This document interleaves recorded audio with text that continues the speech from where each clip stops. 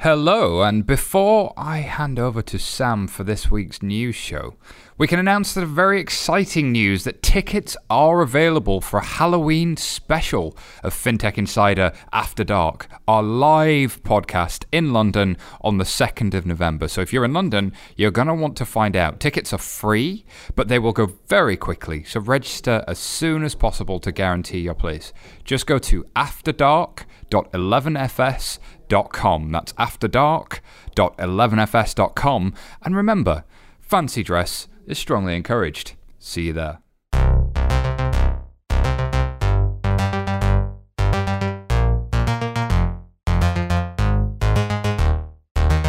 Welcome to FinTech Insider News. We're coming to you live from the ICE condominiums in Toronto. This is our house. While we were in Canada this week, that was Canadian. Right, guys? You can nod. It's not Canadian. Say house. Say it, Dan. Say House. it. House. Welcome to our house. I'm Sam Maul. I'm a managing partner for North America here at 11FS. This week, we're doing a very special Canadian news story. And this is for 1 week only. Right now, we've got Michael, Ollie, and myself. We've been here for 3 days. I have learned that Ollie can cook like you wouldn't believe. We actually have a crowd in the house. House, crowd, clap, say something. Everybody. Yes. Condo management is not pleased with us, but we've hit them as they've come up. But again, I've learned Ollie can cook like you wouldn't believe. I've learned Michael can drink beer like you wouldn't believe. So it's been a fun week. We want to introduce our guests real quick for this show. So first off, we have a good friend of mine, Chris Hansen, who's the CTO of Coho. Hey, Chris. Hey. Dan Eberhardt, who is the actual founder at Coho. Thanks for having me. All the way from Vancouver. We have Barb McLean, the legend for 11FS, Barb McLean from, yeah, she deserves a woo. Barb, who flew in from Winnipeg. Yeah, I love that. And you're with? Solero. I called it Celerio, and I was wrong. Solero Solutions. Barb has contributed almost as much as some other guy whose name rhymes with Johnny, who might be sitting in here, to FinTech Insider News. And then last but not least, we have Zach Cohen, GM from Truly You. Happy to be here. You got it right that time. That's good, yeah. Yep.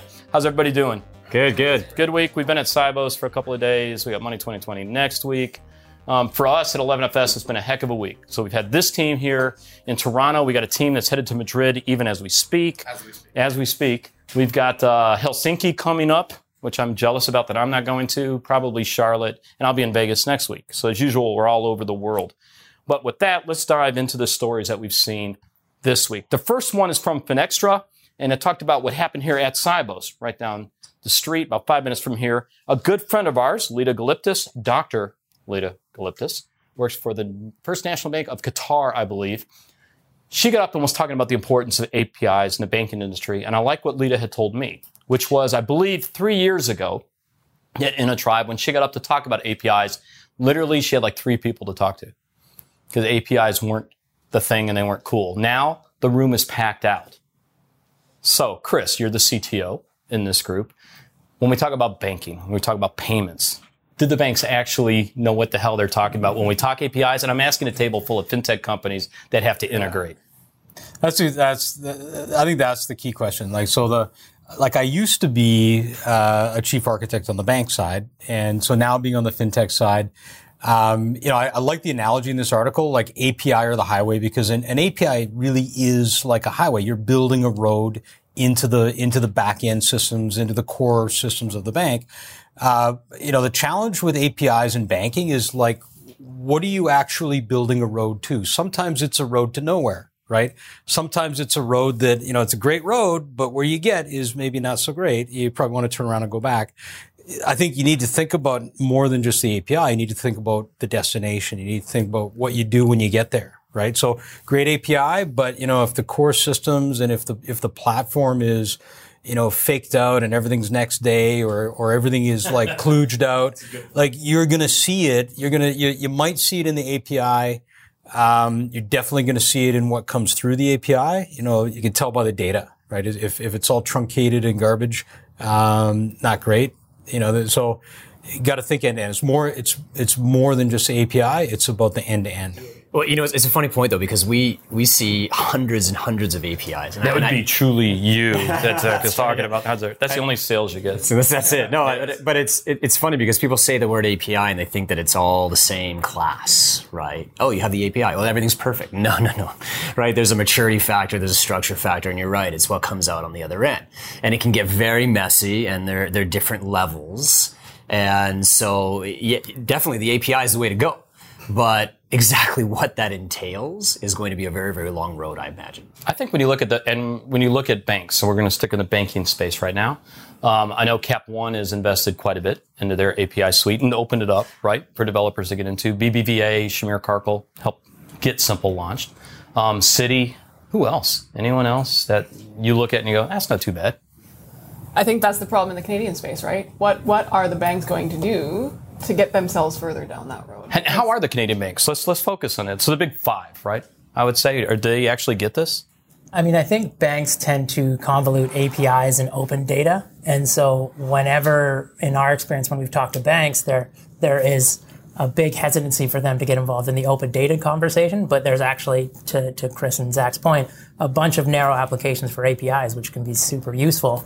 But we haven't really seen any interest or a lot of pickup in that conversation. So I like that you use the word open banking. So 11FS based out of London, so we got that European flair that we bring. We got PSD2 that has to be implemented by January 2018. My understanding is most of the banks in Europe and in the UK are freaking out because they're not ready, is the word on the street that I'm hearing. So we've got PSD2 happening, and yet at the same time we got GDPR. So we got two different regulations that seem to be butting heads against each other. With PSD2, the concept is open up the banking walls, if you will, and the customer data, specifically for companies like you.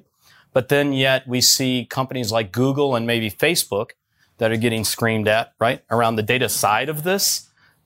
Hey, audience, how you doing over there? Everybody having a good time? Excellent, thumbs up. So it's what we're seeing in Europe cracks me up because it seems to be both sides of this. And the U.S., as usual, and I'm not sure about Canada, is looking at this going, I don't know. I seriously don't think we're going to have PSD2 implemented in the U.S., but something has to happen.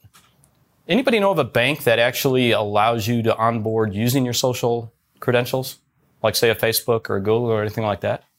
Because that API is not new, right? That's been there forever and a day. Yeah, me neither. I can't think of one. Maybe on our Pulse product, I'm allowed to sell because it's our podcast. On our Pulse product, we should take a look at that. I know there's integration with Facebook, like N26 and some of the banks in Germany, but I'm not aware too much. I think ICI in India, the bank in India, I believe they've done some integration there. But so we'll see. So at the end of the day, our consensus is API is important. Not so sure how much the banks are grasping this. APIs are important. API is just the road. What goes through the API, the quality of the process behind the API, that's pretty key. And, what you do with it, I think, depends on what's behind the road. And I think just to add, the perception or the intention of the API, is this a sandbox where you can go and experiment, or is this based on large-scale execution and distribution? Do you have the sort of political and social buy-in to execute on a broader scale API strategy? All right, so our next story. I think we've come to a consensus decision around banking and APIs. Second story is from CoinDesk. It was submitted to FinTech Insider by Alex S., and it talks about Sibos and their complicated relationship with blockchain. For our listeners that aren't aware, Sibos is sponsored by Swift, that cutting-edge group around payments globally. And when it comes to blockchain, we've got some rather funny stuff happening in Toronto right now. And for those that haven't seen this, Sibos is going on, Sibos annual conference. It's huge. Been in Toronto before. But when you walk out of the south entrance of Sibos and you step out, there's all these black cars lined up that have the Ripple logo all over them. Ripple, right? Because Ripple has a conference called Swell that's going on just down the road. And it's like this big middle finger that's declared right outside when it comes to this. And I find it funny because I don't think Swift took it all that great either, which is funny because Ripple has a massive booth at the conference. They've run out of a lot of space, yet they're throwing a conference the exact same days with guests like Ben Bernanke, Sir Tim Berners-Lee, Vikram Vitalik. I mean, they have got a great lineup for this small conference down the road. So I think we're seeing some interesting butting of heads between the blockchain space, companies like maybe Ripple and another company that has 3 letters in its name that I won't say their name, but they're really kind of cool and kind of big and maybe have this big AI component. And Swift. Do you guys think that when it comes to particularly banking, especially on the payments and the rail side, don't laugh when I ask this, did they get blockchain and actual implementations for those? I'll open it up to the room. Anybody actually believe that? Does Swift get it? Does Swift actually get it? And do the banks actually get it? Because we've been talking about blockchain now for how many years? About 2.5 years has been the big buzz. Yeah, I mean, like, I think the banks want to get it, and they want to, like, so I spent quite a bit of time working with banks and taking, like, you know, use cases and applying blockchain. And there's some things that blockchain is really potentially pretty good at. I think, you know, people in the banks get it. Some of them go off on, like, the math and crypto tangent, which is not as useful, I think, as getting into the use case and trying to figure out, like, how do you actually apply this technology in a way that's interesting, in a way that's useful. So I think they get it intellectually, and being able to execute it and actually do something with it, as I think it's something completely different. If you've ever tried to get, like, multi-organizational units of a bank all kind of working together around a single technology, that's what we're talking about with a private blockchain launch. And it's really painful just to even order the coffee, like, let alone get everybody on the same platform. So I got a real life example of that. We have a large U.S. bank. By large, I mean large, that is interested in working with us. And actually they want us to come and on this very topic, on blockchain, to do some work for them. And the email they sent us made me smile, because this is an internal meeting that they started talking about in May of this year, targeted for 2018. It's a meeting to talk about strategy around blockchain. You all do grasp that, right? It is October something, 18th, 19th, I have no idea. To arrange a meeting, to get the right people at the table. You were just talking about this, Chris. How many releases have you done since we've been at Sibos? So, I mean, at Coho, we had 3 releases last week. We had 2 releases last week. We'll have 3 this week. We're just moving at a completely different pace than, what I've seen on the bank side. And I was involved in a public blockchain project where, a handful of people and I contributed as developers around a couple of weeks for the core development. That launched, and it developed a market capitalization and has a whole community around it. Like, it doesn't take a lot to make a big change with financial services technology. It just takes doing it rather than, talking about it, orchestrating, synergizing. Like, we need to actually do stuff and create stuff and launch it. There is talent. I think when it comes to blockchain, though, you also have the fight for talent, which is huge. And we've seen this yesterday during our podcast that we had Joe Lang from IBM. And we've known Joan. She's a friend of the podcast, knows Simon Taylor really well. And she's brilliant, right? She had worked at R3. IBM has her now. We can look at Ripple. We interviewed the CEO of Ripple yesterday. They've got some brilliant talent there. We look at what's happening with R3. And my personal bet isn't within the banking space itself. It's with their partners. I think that's where they're going to see more success. I find it rather interesting. You look at JP Morgan Chase. They have Amber Baldet. Anybody ever seen Amber? Know her? Here's why I love Amber Baldet. She works for Jamie Dimon, the same guy who said that if you're in Bitcoin, you're a fool and stupid and you fire your ass. Yet, he has Amber Baldet, who leads his cryptocurrency work. Amber is maybe 30 years old. She's got a tattoo sleeve. I say that right, kids? No, come on, Dan. Did I say that? Sleeve? I think that's what they're called. Yeah, so the whole thing, right? The cool mermaid hair, dresses like in the 50s. Her cool factor is off the charts, and she's leading cryptocurrency efforts and blockchain efforts at Chase, and I'm wondering how restricted she actually is. So, Amber, if you'd come on this damn show, I would love to talk about that. And yet, again, yesterday with Joe Lang here, and her background in blockchain, I look at that and say that's excellent talent. I think the reliance is going to be on the partners when it comes to that, which actually it's a good story. And Barb, I don't know why you volunteered for this one. Maybe because you submitted this like every other story to FinTech Insider News. Some of them, right. So, I mean, the story that we're going to talk about here is the Bank of Canada and their Project Jasper that they've been working on now for the last year or so. And they're trying to figure out how they can work back with the banks. and some of the industry partners on what sort of proof of concepts are they going to prove out here for, to your point, Chris, the use cases that are actually going to take hold.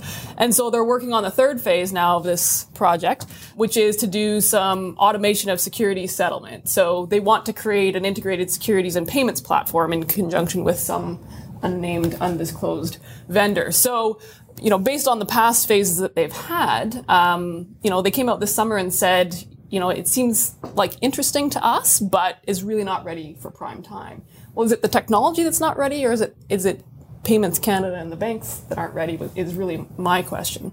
So not a lot of information, I don't think, was disclosed on how they're planning to roll out this next proof of concept and the timing on it, right? So I think what you were alluding to, Chris, is people are thinking about it and people are trying things, but they don't seem to actually have a goal to get to production implementation. They just want to have a news release and disclose it there first. Mm-hmm. And I would say, Bank of Canada has been an early mover on this. I mean, they launched Mint Chip, which was a fiat-backed digital currency, I would say before blockchain was even cool.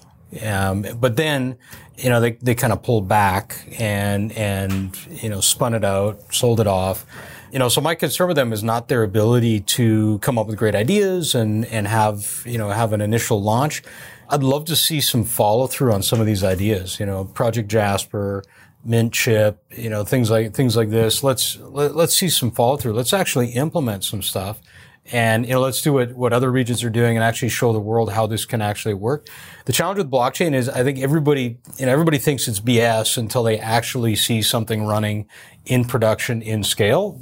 But people are hesitant outside of the cryptocurrency platforms are hesitant to really sort of launch something real in the industry. I think we just have to do it and follow through. So I'm curious because I don't think we've done a show focused on Canada, right? Ollie's saying no. He's thinking back. We've done 170 shows. How have we not done a show on Canada yet?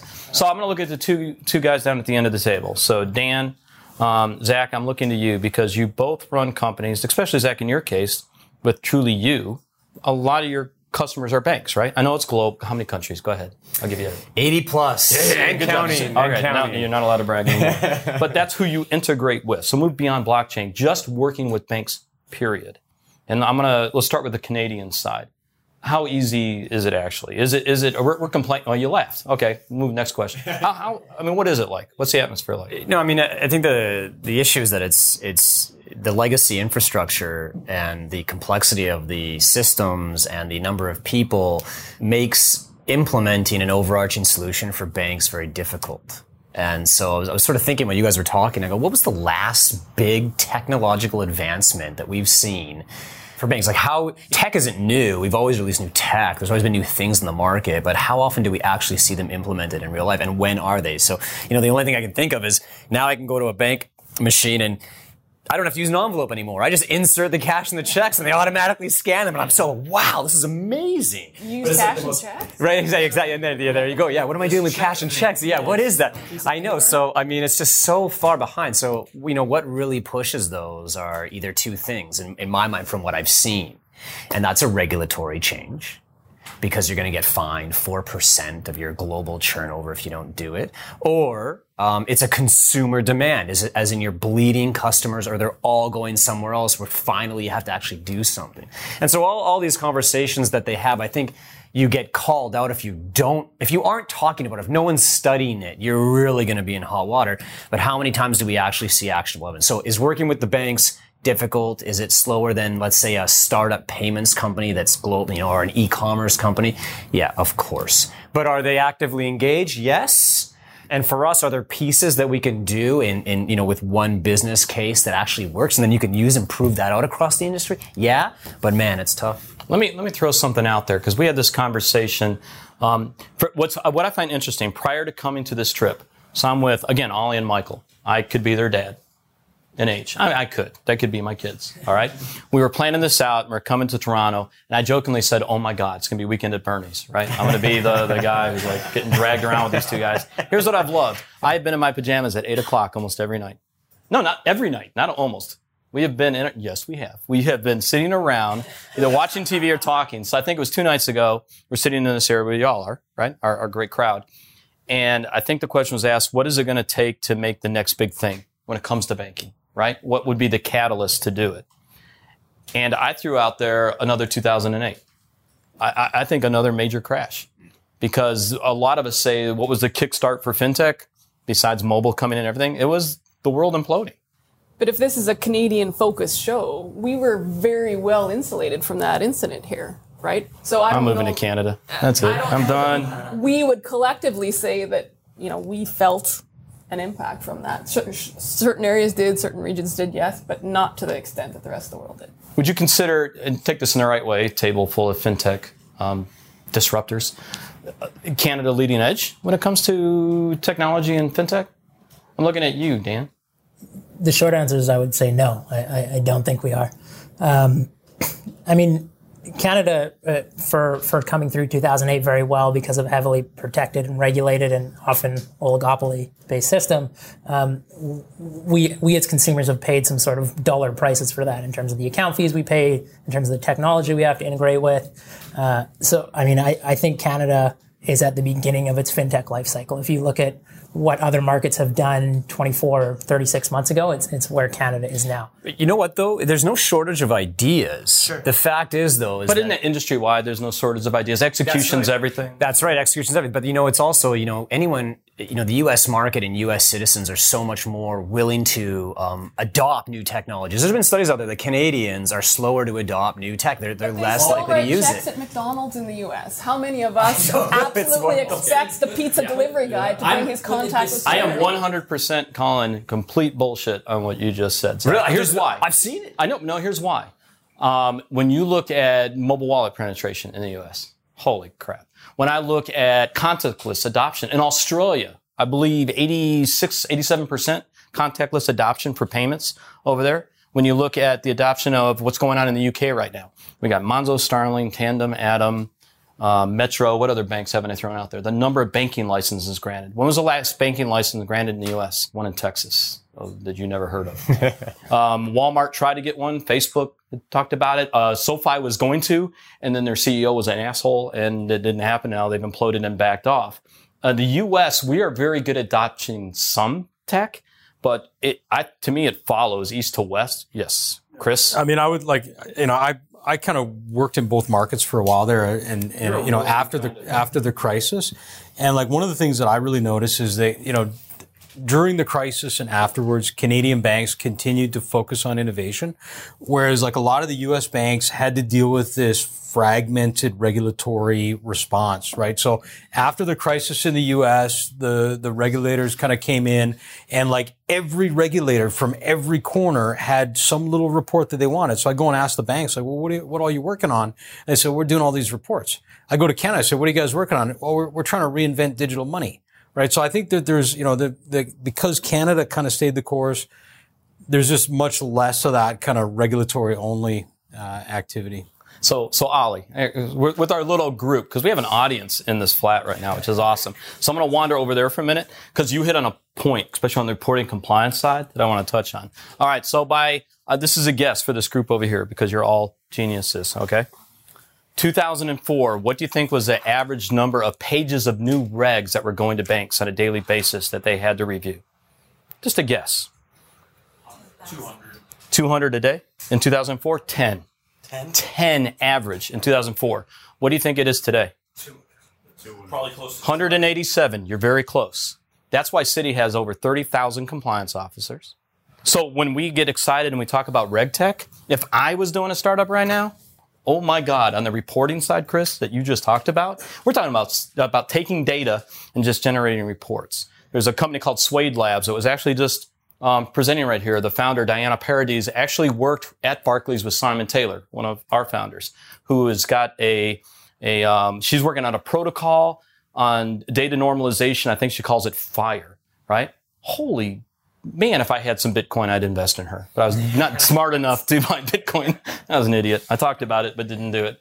And I should have. Yeah. And I think part of the problem is not just that they've got all these regulatory questions and regulatory reports that they've had.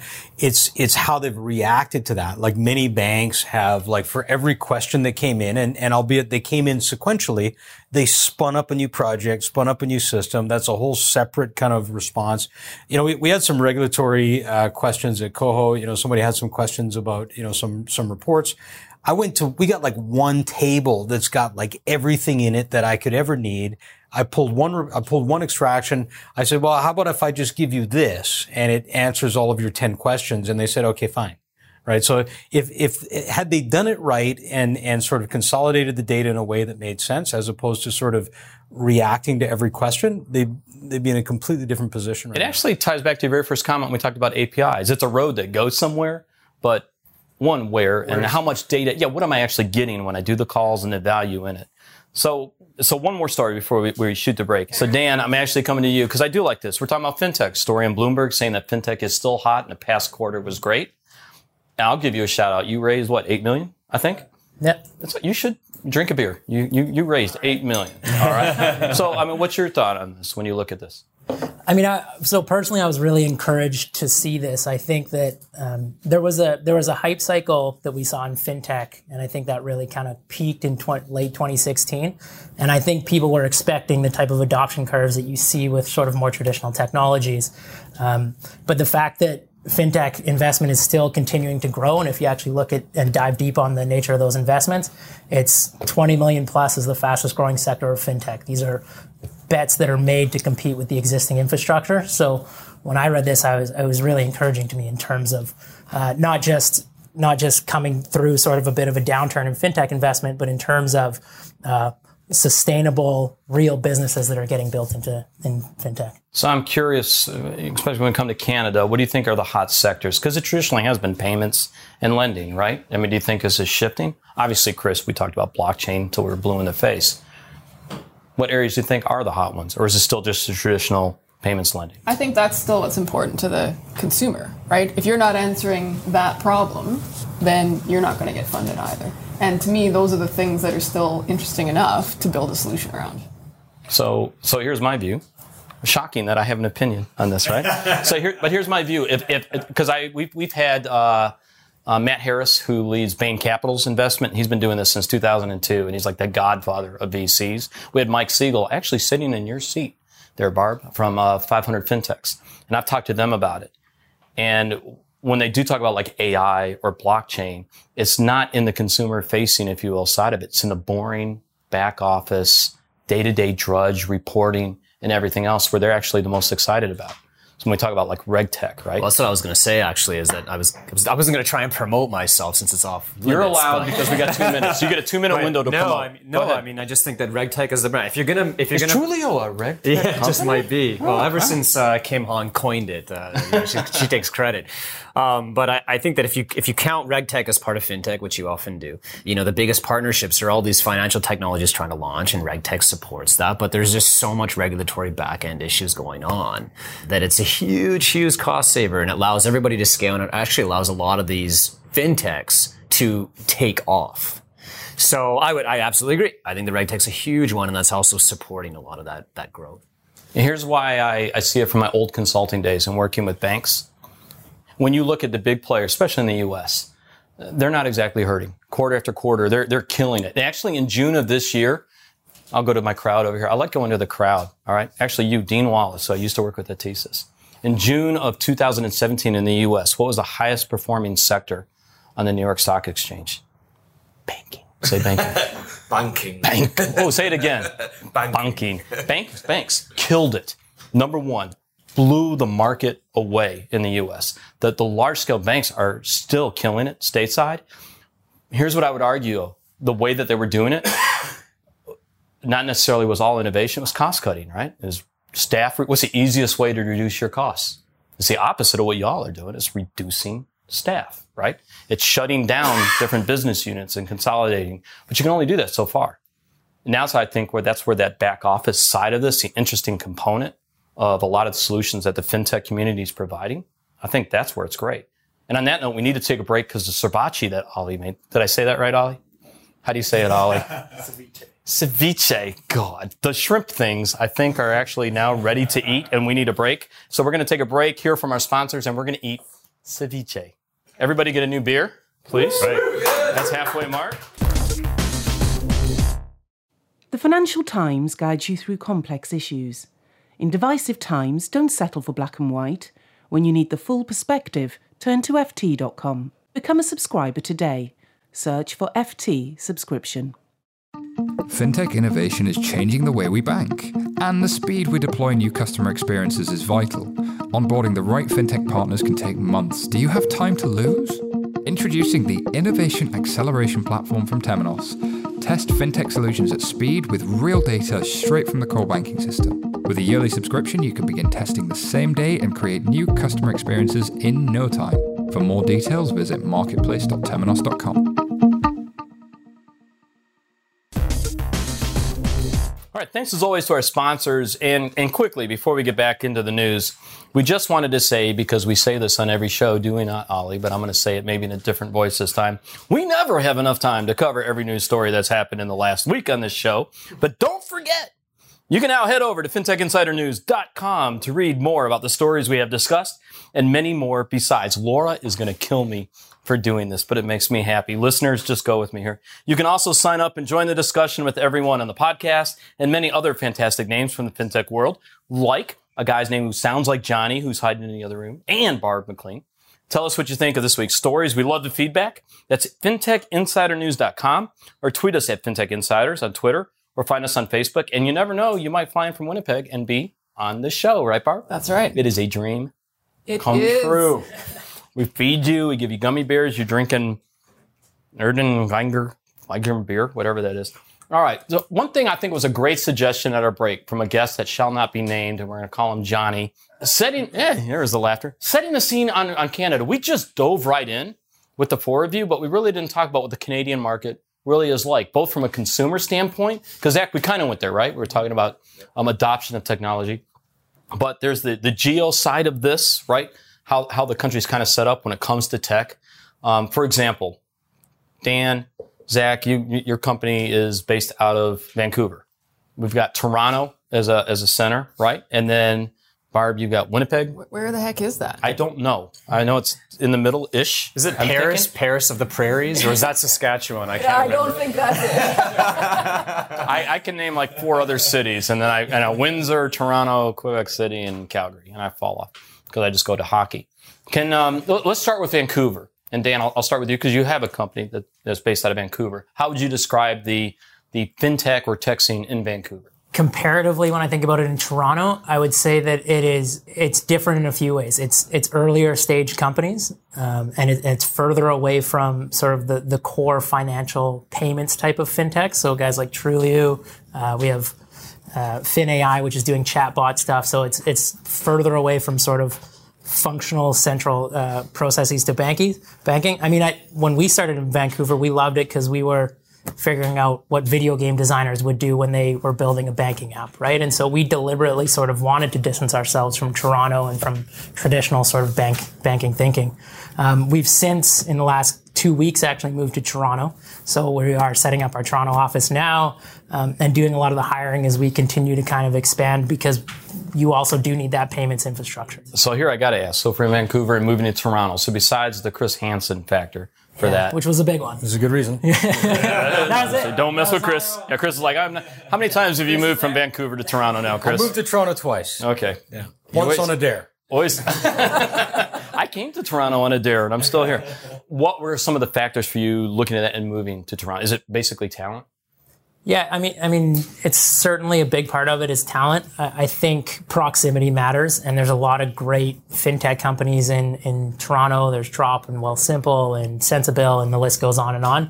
And so, we're believers in integration within the fintech community, and so it's just harder to do that when you're 3 hours behind and a 5-hour flight away. So it's really about partnerships and talent.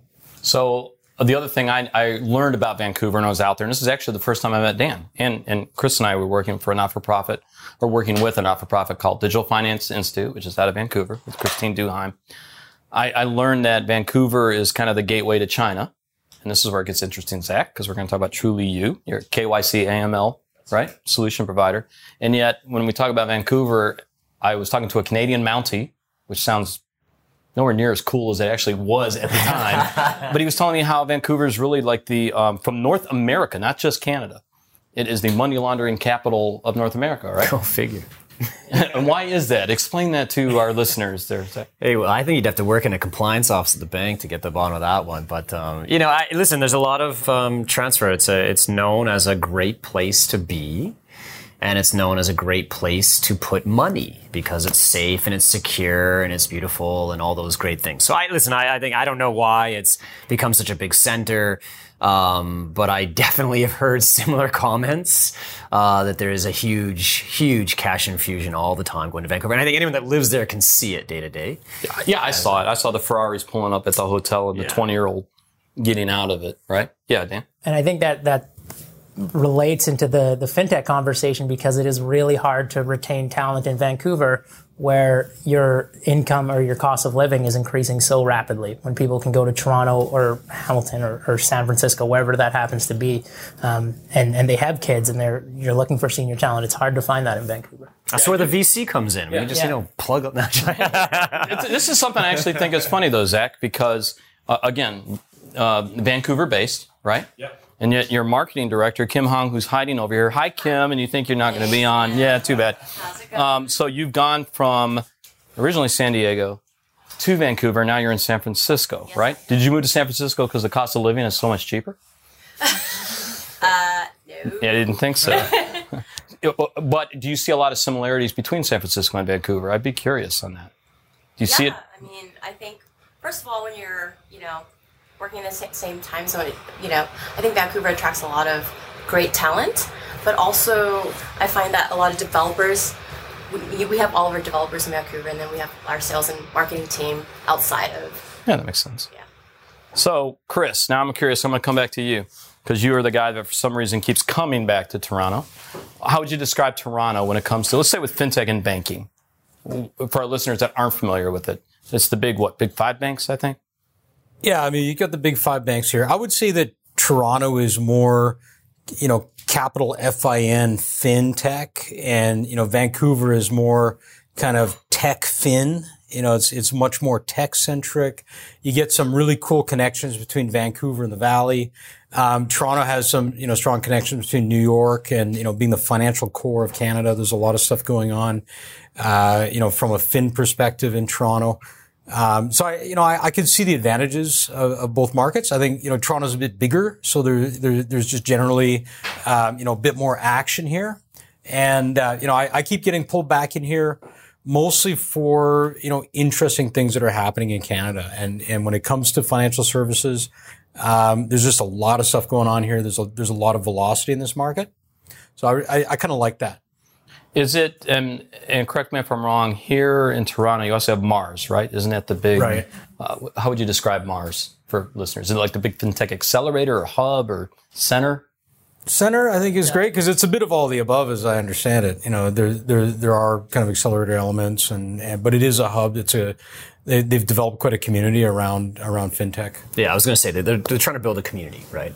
Yeah, so what's interesting when you did the capital fin and the capital tech comparison between Vancouver and Toronto, you kind of described the U.S. because San Francisco would be big tech, small fin, and New York would be big fin, small tech. I said that right. I've had beers. Yes, I did say that right? Silicon Alley versus Silicon Alley, right?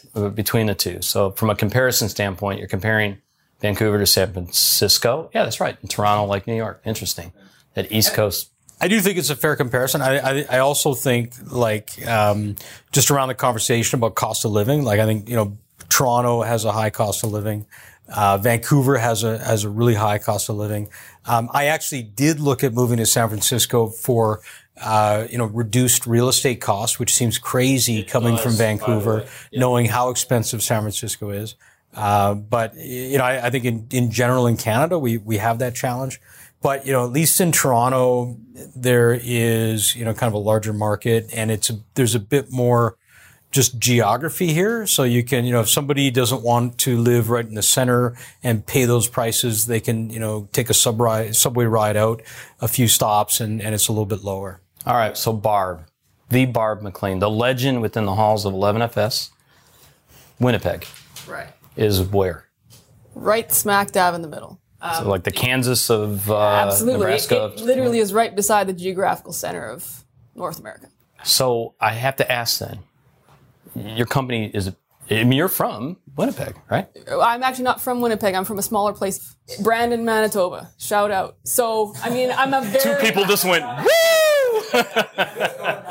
I'm a very small town prairie girl here in the very big city here in Toronto, right? And I mean, the folks have said it here, the action is in Toronto, the action is in Vancouver, but there's a whole lot of country in between. You know, Dan talks about dealing with, 3 time zones. We've got 6 coast to coast, right? We've got 4,000 plus kilometers to deal with. And, some of the smallest, number of people per square kilometer of anywhere in the world. And, where I come from, one of the most inhospitable climates that you can possibly find. We deal with a 60 degrees Celsius swing winter to summer. And Winnipeg maybe is only surpassed by Saskatchewan as a whole as the place in Canada that probably gets made fun of. So what the heck am I doing on FinTech Insiders today, right? But you look at the clients that we tend to deal with, and it's the places where the bigger banks have actually literally abandoned, right? There's places that we deal with that don't have high-speed internet still, and they're very reliant upon those physical branch networks. Wait a minute, let's go back. I love that point, right? You're talking about places where, the reason I like that point, and this is what Chris and I did with DFI, right?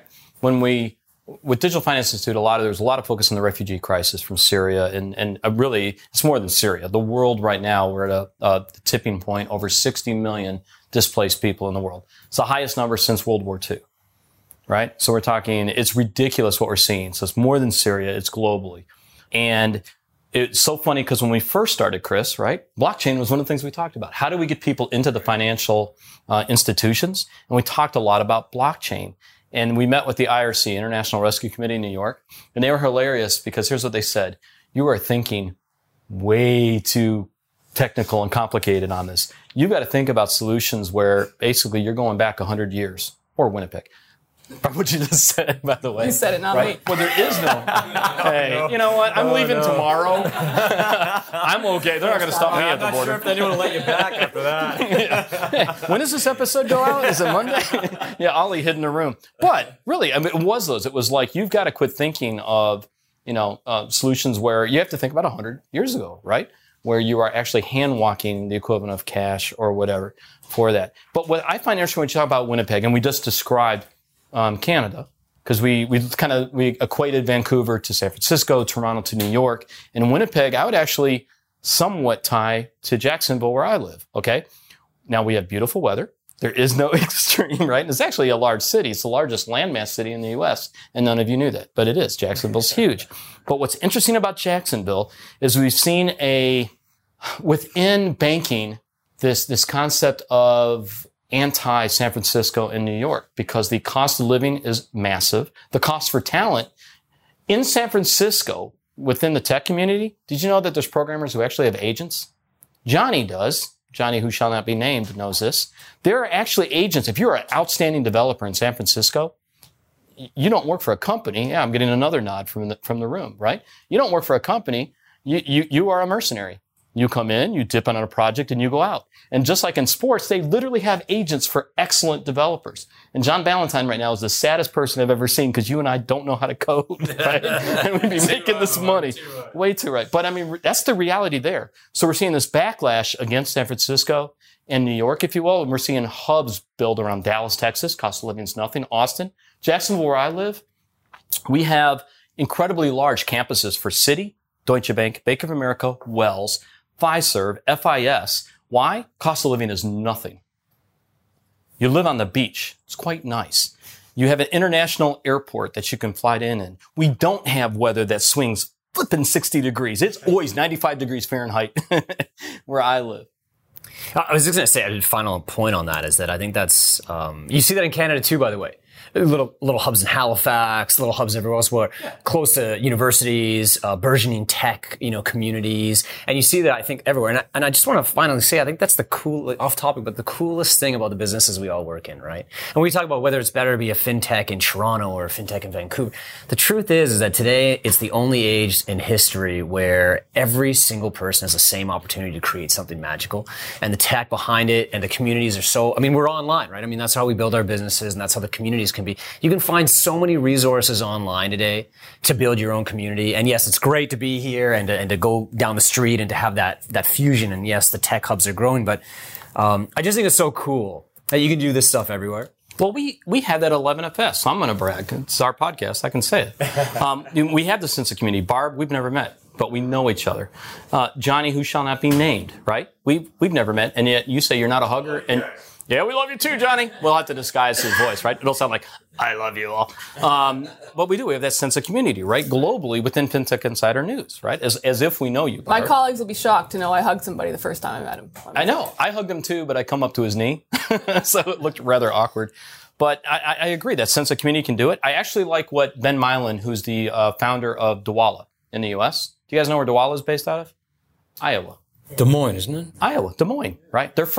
One of their first investors was a local credit union whose charter allowed them to invest. Wade Arnold, great friend of this, of our podcast, had a company called Banno, Iowa. Because the reality is, as long as you got Wi-Fi or internet, who cares? Really. I mean, like you said, the cost of entry keeps going down. And I find that fascinating. I mean, I think in Canada, we even have an advantage. Like, the winters are pretty cold, Sam. Like, we get some, and where I grew up in northern Alberta, it got down to minus 55 degrees Celsius. And, like, when it's that cold, like, you're going to learn to code. I just had beer come out my nose. I was coding because it was either that or I was shoveling the snow. I was like, hey, I'm coding here, right? So we turn out some great tech in Canada. I think some of it has to do with the harsh winters. I mean, also the Nordics. Like, the Nordics have some great tech. Nordics, I agree. Winters are cold, right? Well, I'm not saying anything against Florida, Sam. I think Florida's it's okay. Nice. That's a whole nother talk. We have great meth labs, fantastic meth labs, some of the best I've heard in the world, right? So a deserved shout out. So let's do it. So Dan, you get the shout out because the first time we met, you were on that motorcycle that was going down the road. It was the first time we met a couple years ago, right, with Chris. The concept of Coho was in your head, right? But not a launched product. You launched your product in March of this year. Yeah. Business Insider. Huge friends of this podcast, right? We have them on the show all the time. They had an article, 50 best challenger banks or neobanks in the world. Coho made the list. However, correct me if I'm wrong, how many challenger banks are there in Canada? One. He held up a finger. It wasn't his middle one. One. Yeah. You. Yeah. Why? I mean, I that's a really good question. We love the fact that there's only one as far as we're concerned. I think that it comes to Canadians thinking of their banks more of utilities rather than sort of corporate competitive entities. I think that people grow up with a bank in the same way they grow up with a hydro company. And so this whole notion was relatively foreign when we launched, in March certainly, but even when we were raising capital 2 years ago, this just wasn't a thing people did. Here's the funny part. Most of your listeners, you don't know this. Dan, what was your background? What did you do before the banking? Wind energy. Yeah, I like how you said hydro there, right?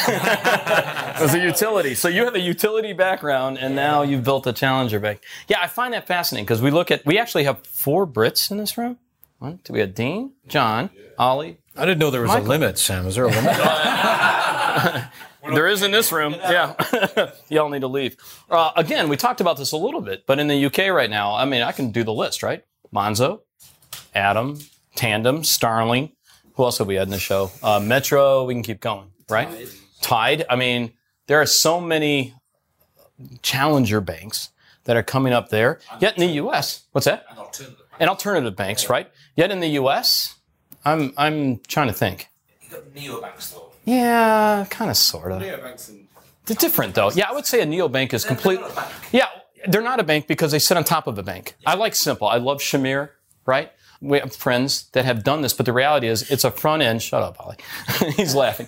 But they're banks. They're not banks. They're the front end that is sitting on top of a bank. I don't consider that a neobank, right? Or a challenger bank. I think actually we had this discussion yesterday when we had the group that was in here we had a couple VCs in here. We had Dion Lyle from Capgemini, who heads up fintech. We had Mike Siegel, again from 500 Fintechs, and then we had Joe Lang from IBM. And we were talking about this, and we were passionately talking about blockchain and cryptocurrencies and changing the world and everything else. And I actually raised my hand and said, I got to be blunt. 99% of the world doesn't give a shit about what you're talking about. Honestly, doesn't. I know we're excited, but they're not. And the problem is you do need that adoption level, right? When I was talking about the U.S. and what we adopt. I'll tell you what we'll adopt the living tar out of Facebook.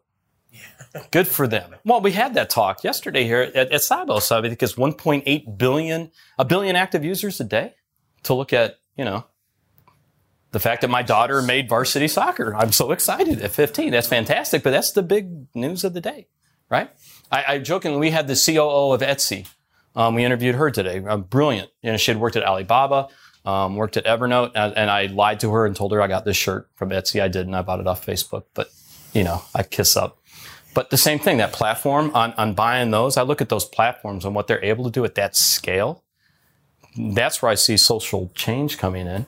I think what y'all are doing is fantastic, and I'm not trying to knock it. It's incredibly important, right? But I think to the average consumer, that's what I wonder about. Now, and Dan, I'm going to challenge you on that, because you have to sell to consumers, right? Whenever I hear a fintech company tell me that, except you, because your hair is stellar. You're the best hair I've ever seen. I always come back to when we first met, just so everyone knows, and we are doing this, we lined Dan up to come and speak at our event for DFI. Hadn't met yet, and I put a whole meme of you on the cover of GQ, if I remember. Did. And you thought, what is wrong with this guy? Yeah, his company loved that. But again, when I hear companies that come up and they're direct to consumer, I honestly, Zach, I like your model. Yeah, B2B, baby. I love B2B, right? However, there is that need. Yeah, look, I totally agree in the sense that B2C is hard, and it is a war of attrition, especially when you're talking about banking. But I also think we are in the early days of what it is to create value for consumers. I think that we're scratching the surface, and we talked about this earlier today, but this is a velocity game where right now you can make the claim that Koho is close to a checking account and, we do some things better. But I think if you look at us in 18 or 24 months, it's a totally different value proposition. Here's why I agree with that, and I do, okay? I do love B2C, by the way. If it's me and I'm a VC, I go down that game, right? Because I do think for you it is a longer play, right? It's harder. It's capital intensive. It is. Well, we talked about this with robo-advisors, right? There was this massive push on robo-advisors. The reality is they need assets under management, and it's a long haul. They need to keep those assets and continue to grow them. Whereas if Fidelity, I already got all those customers. I got that money. I build your same solution. I'm done. Much easier, right? But I think it's interesting because I think we look at this the wrong way. And here's what I mean by that. If you go back to 2006, that's when I moved to the UK. Right? That's when I first met two of my friends in the room. Yes, John and Dean, I used to work with at TSYS, right? When I went there, 2006, iPhone wasn't out yet. Facebook, I don't believe, was around. I mean, it wasn't what it was, right? We can sit here same with Netflix. We can talk about, platform after platform. And I remember when Facebook was really, I keep going back to Facebook because of the stats that we heard at InnoTribe. I remember when Facebook had their IPO. Y'all remember the talk about how it was actually going to bomb because they didn't do mobile? I would argue one of the best platforms at doing mobile right now is Facebook. They absolutely dominate the market from a Western aspect, right? Outside of China. China's weird. I mean, and we need to do a China show, right? I mean, it's just, everything's different. But you look at that massive growth they had, and it's only 2017. So I would agree with you. On the long play, but how do you survive it? Yeah, Barb's hand just went up. You moved to Winnipeg. You don't move to Winnipeg. Okay. That's the name of this episode. I probably can't go home now, so I'll be looking for a spot in your house. But I mean, I've been doing this now my entire career. This is my only real job. And I still can't convince my own father to deposit into the ATM. And my sister yells at me about things that she can't do on the internet that she wishes she could. And I tell her there's a solution for that. But she is totally unwilling to switch. So even in those unscientific immediate family situations that I'm sure we all rely on in some way. I can't even convince my own family to do the things that I work hard on doing every day. And I think it goes back to some of that stuff that we talked about earlier, that people literally trust the banks here. Like disrupting that trust or that inertia of this is what I've always done is so hard. Good word. Inertia. Because I have a story on that. It's one of my favorite stories. My last job when I worked at that large consulting firm, we sat in the office, the corner office on Lexington Avenue, New York, with the CEO of one of the top 3 banks in the country and arguably in the world. And we met with him. We were so excited. We finally got this meeting with the CEO, right? We had killed ourselves to get it. That's the meeting you want. There's 3 of us. We went up there. We sat down. We're like, yes, we're about to make millions. And we sat down and we're like, what can we do? Typical consultant speak. What can we do to help you? And the dude looked like he was the most depressed person I've ever seen, right? And he just kept sighing. And we're like, what the hell is going on? We're like, no, honestly, what can we do to help? And he's like, overcome inertia. Help us overcome inertia. We can't make a decision on anything. We talk and we talk and we talk and we pay you guys to do studies. And by the way, they did, because I think we did 3 platform analyses for them and made, millions that were PowerPoint decks that went nowhere. But there was this exact line, overcome inertia. He left, is running a very large POS company right now, and I see him all the time. He's the happiest man I've ever seen in my life. One, because when he did it is when Chip and Sig rolled out in the US and every single device got resold, and he made a fortune, I'm sure, in doing that. All right, so one last story, all right, that I want to touch on, and it's actually not one that was on our list, but it's one that the guy that shall not be named, we're going to call him Johnny, yet again raised. New story just came out today. Evidently, they're building a tech zone here in Toronto, focused on tech. So you guys going to open up your office there, Chris? Is that the idea? I mean, there's a lot of cool stuff going on here like that. I think being a part of a zone like that, I think, is exciting.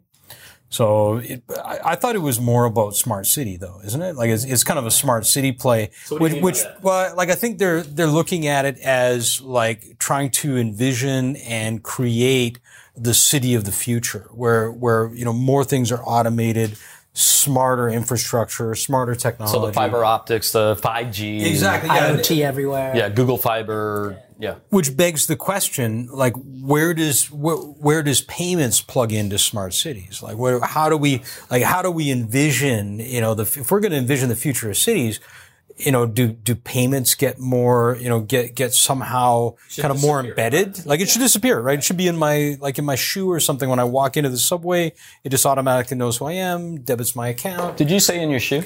In my shoe, I'm thinking like, Chris had Johnny, be quiet. I don't want to pull my phone out. I just want to walk across the sensor. Just get smart. Shoe pay is coming, right? Whoa! Okay, what you can't see, listeners, is there's literally 1, 2, 3, 4. There's 7 beers sitting in front of you. But I do the idea of, because I mean we joke around, but the idea of, and we've heard this, Johnny and group over there, the idea that when does the actual smartphone die? That's a whole nother. What's the next platform, right? Which we see more and more about the clothing, right, and even the temporary tattoos. You take your pick. Right, and when you do talk the city of the future, and it would be the payment is gone, right? It's just there.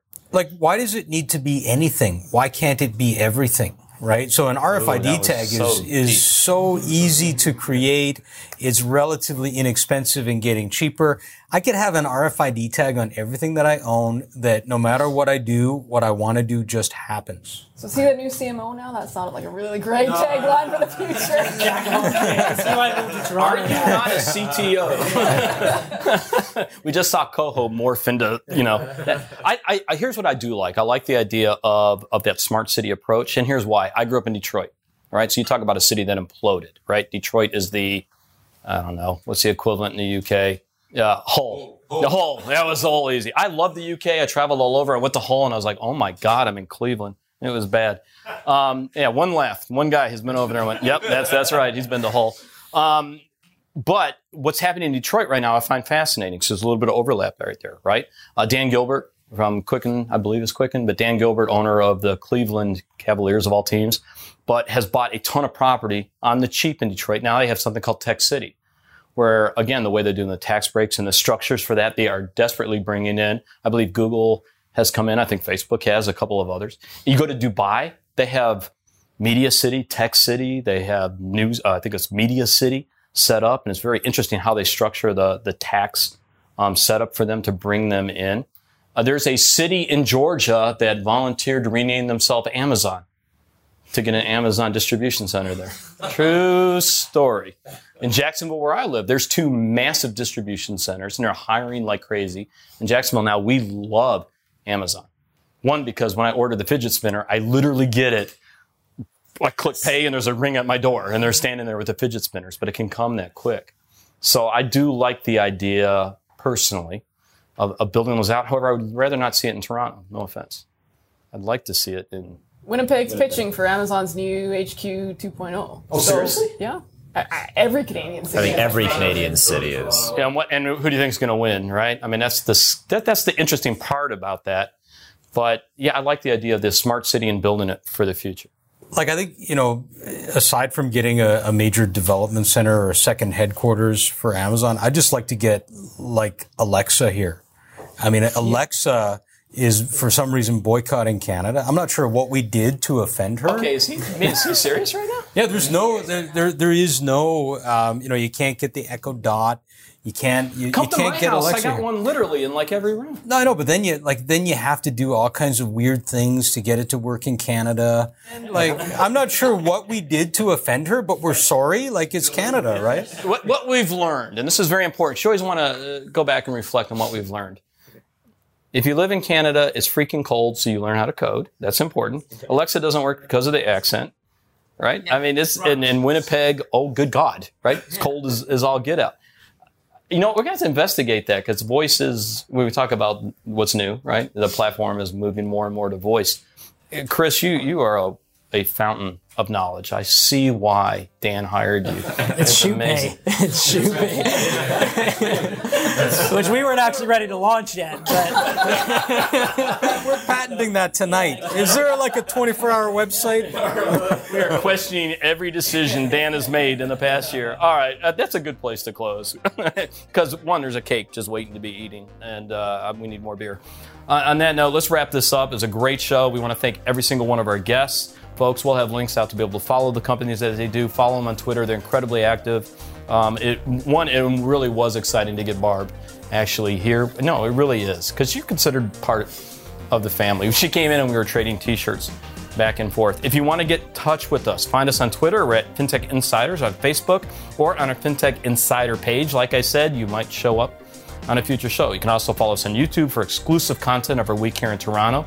I've got to give a shout out to Ollie and Michael. But what they have done, the video and the audio that they shot in the day has literally gone out that same night. The impressions we had today from the video from Ripple, I think within like an hour and a half, it was really, I think it was over 10,000. It was ridiculous, the work that they're able to turn out. If you like what you heard this week, don't forget to subscribe to our podcast. Please leave us a review on iTunes, and thank you for listening. I'm Sam Maul. It's been exciting. A thank you for the audience. We actually had an actual crowd here. And we're oot. Did I say that right? Oot. We have cake, people, and pecan.